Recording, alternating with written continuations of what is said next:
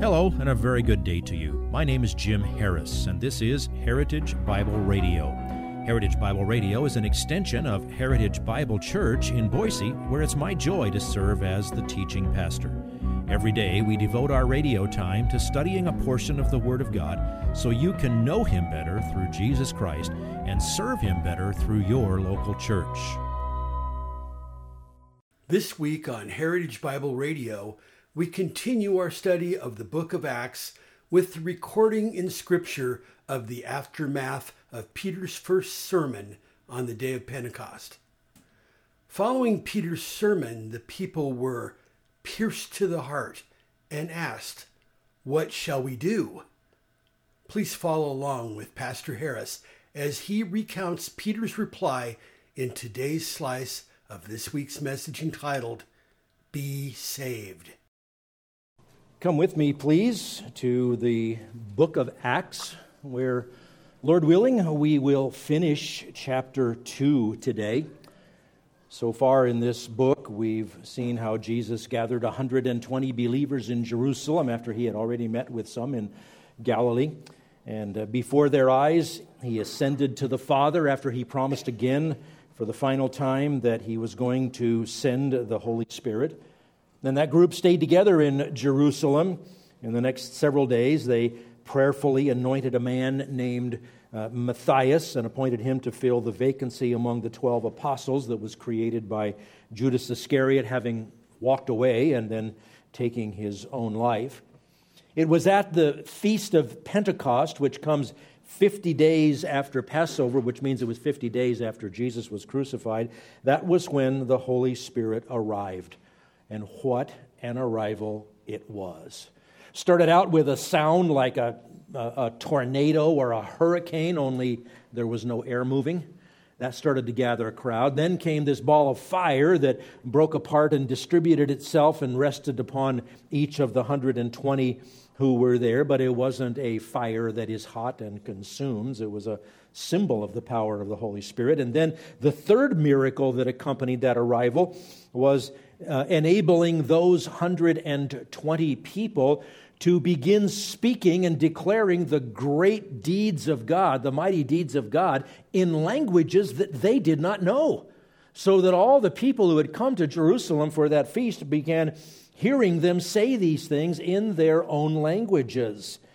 A big crowd gathered, not surprisingly, and Peter stepped forward along with the other 11 and preached a marvelous sermon. It's Acts chapter 2, verses 14 through 36. It was the first evangelistic sermon in the book of Acts. It was the first evangelistic sermon in the New Covenant era.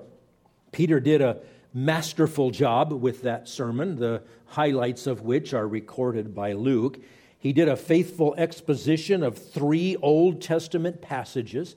He started with Joel chapter 2, where he made the point that this arrival of the Holy Spirit was the next step in the kingdom program of God. And the death, burial, and resurrection of the Messiah meant the Holy Spirit would now come upon those who believed in him. And Peter made the airtight connection from Joel's prophecy through what had happened that day to specifically Jesus of Nazareth. Next, Peter showed that not only had the prophets like Joel predicted what was happening, but King David had predicted the resurrection of the Messiah. He did that with a little exposition from part of Psalm 16. And finally, he showed from Psalm 110 that the Messiah would ascend to the Father. Now, the conclusion of Peter's sermon was unmistakable. Acts chapter 2, verse 36.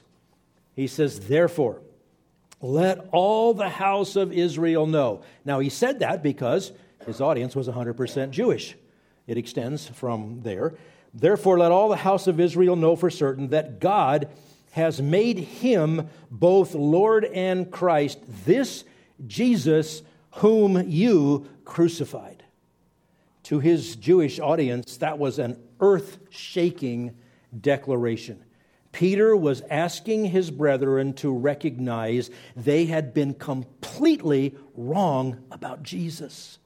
Their leaders had told them, this man has to die. And today we're going to see the aftermath and the impact of Peter's sermon when he calls them to a whole new direction. Now, our text unfolds just as logically as did the sermon itself last week. So again, a long outline, but we will move quickly through it. We're going to see the compelling question in verse 37, and then compelling answer number 1, and then compelling answer number 2, then a colossal response, changed lives, corporate testimony, and continuing evangelism. Well, Peter had them. They were absolutely rapt, and they wanted to take the next step. So verse 37, now, when they heard this, heard what? God made this Jesus that you crucified your Savior and your Lord. That's what they'd heard.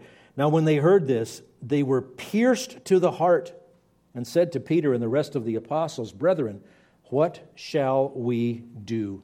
There's a slightly better way that I would translate that question. I would make it, what should we do? The Greek is actually a subjunctive, and for the two of you that have a clue what that means, good on you. But they're saying, what's the next thing that we really need to do?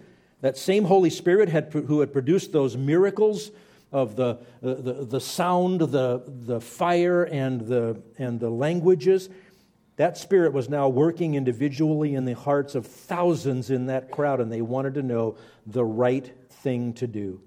Now that they knew this Jesus is not one who must be killed, he is the Messiah. Well, they were pierced to the heart. Pierce is a word that occurs only here in the New Testament. It describes something penetrating, something sudden, something unexpected. Peter's words, which of course were guided by the Holy Spirit, indicted them for their heinous rejection of the Messiah. I remember as if it was yesterday what happened long, long ago. The first time I heard the gospel, pierced to the heart, is a good description of that, and I'd never read Acts 2. I didn't know Acts was a book of the Bible. It grabs you, it pierces you, and the right thing to ask is, what should we do? Now that shows how the gospel works. When the truth of a person's guilt before God for their sin and for not yet yielding to the Savior, that pierces the heart. It brings you to that question, now what? Like Paul when he was knocked to the ground, or Saul when he was knocked to the ground in Acts chapter 9, Lord, what shall I do? That is the right question. And in our passage, the answer comes twice. It comes in different words. So let's look at compelling answer number 1, answer to the compelling question, verse 38. Peter said to them, repent, and each of you be baptized in the name of Jesus Christ for the forgiveness of your sins, and you will receive the gift of the Holy Spirit. He didn't say, look inside yourselves and follow your hearts. He didn't say, God loves you and has a wonderful plan for your life. He said, Jesus is Lord, and He's the Messiah. And He died, and He buried, and He rose again, and He ascended to the Father, and He's coming again. Repent. That's the most immediate and specific answer. Repent. Repent means to turn away from the evil that you had done. Remember when God sent John the Baptist, the first prophet in 400 years? What was his message? Repent, for the kingdom of heaven is at hand. You need to line yourself up under this king. So to repent means to turn away from the evil you've done. It means to abhor the sins that you've committed. It means to do a complete turnaround in your life and to humble yourself under Jesus' teaching. Repentance is fundamentally a change of mind which is so complete that it changes your direction. The Greek word repent, metanoia, the noun, metanoeo, the verb, it means to think after, to have an afterthought, to change the way you're thinking, that you're thinking. So true repentance encompasses, first and foremost, your intellect. It encompasses your will, and it encompasses your emotion. Your intellect is affected when you realize the truth. Then we preach truth. Your emotion is affected when you recognize your guilt for what you have done and you sense the appropriate remorse for offending God. Then your will is affected when you make the choice to do the right thing and to follow the Lord Jesus Christ. Now, the first way that a person who turns to Jesus Christ is to show that he or she has truly repented is the next command: be baptized in the name of Jesus Christ. That is the sign, that's the outward demonstration that a person belongs to the group that follows the Lord Jesus Christ. There's a false kind of repentance when a person dreads getting in trouble, fearing the consequences of sin, but true repentance dreads sin itself. False repentance doesn't want to get in trouble. True repentance realizes that in order to face God, your sin has to be removed and forgiven. Something else Peter didn't preach that day was, he gets us. Peter didn't mince any words. God made Jesus Lord. They were pierced to the heart. What do we do? What do we do?